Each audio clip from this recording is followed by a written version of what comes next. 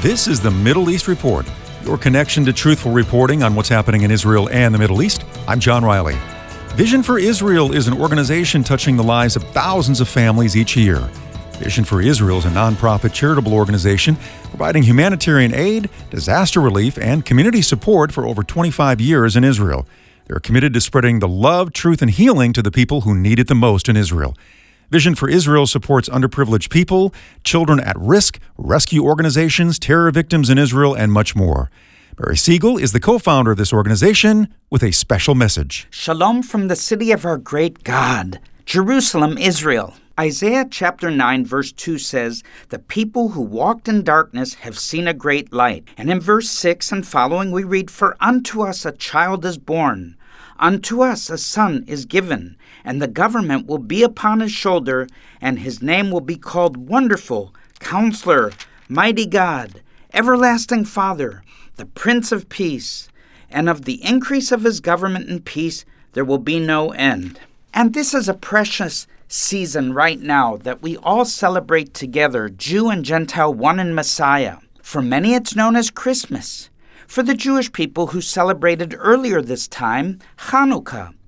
Once again, pointing to the restoration of God's people on earth today.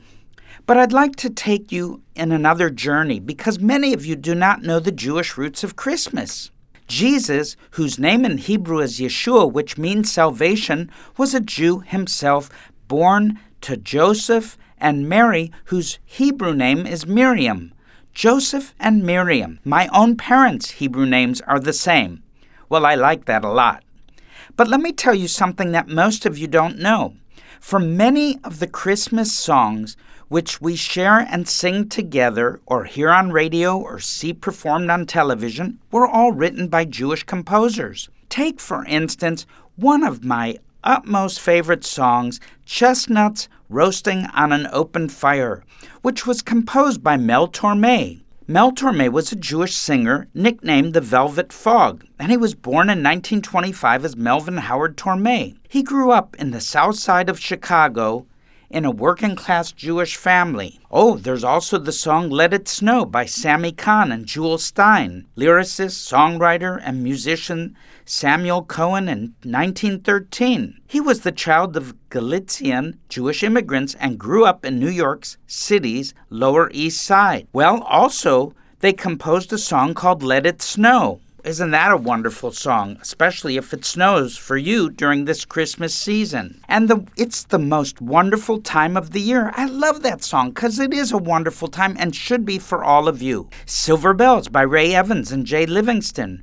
Or what about one of the most popular songs of the last 100 years, White Christmas by Irving Berlin, who may be the most famous composer that we know of because he also wrote a song called God Bless America. He was born in Israel, Berlin, and Russia, and he immigrated to the United States in 1893, where also he lived on the Lower East Side of New York City. Well, that's a little bit of a wrap-up for all of you to understand that when you're singing these songs, remember, many of these songs that I just mentioned were all written by Jewish composers and songwriters, and I think it's just wonderful that we can be Jew and Gentile, one in Messiah, and remember this season, for God so loved the world that he gave his only begotten Son, that whoever believes in him should not perish, but have everlasting life. I want to encourage you to connect with Vision for Israel.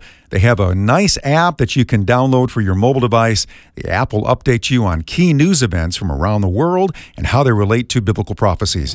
The app will also give you the tools you need to pray for the Jewish people and connect you with practical ways you can help those in need.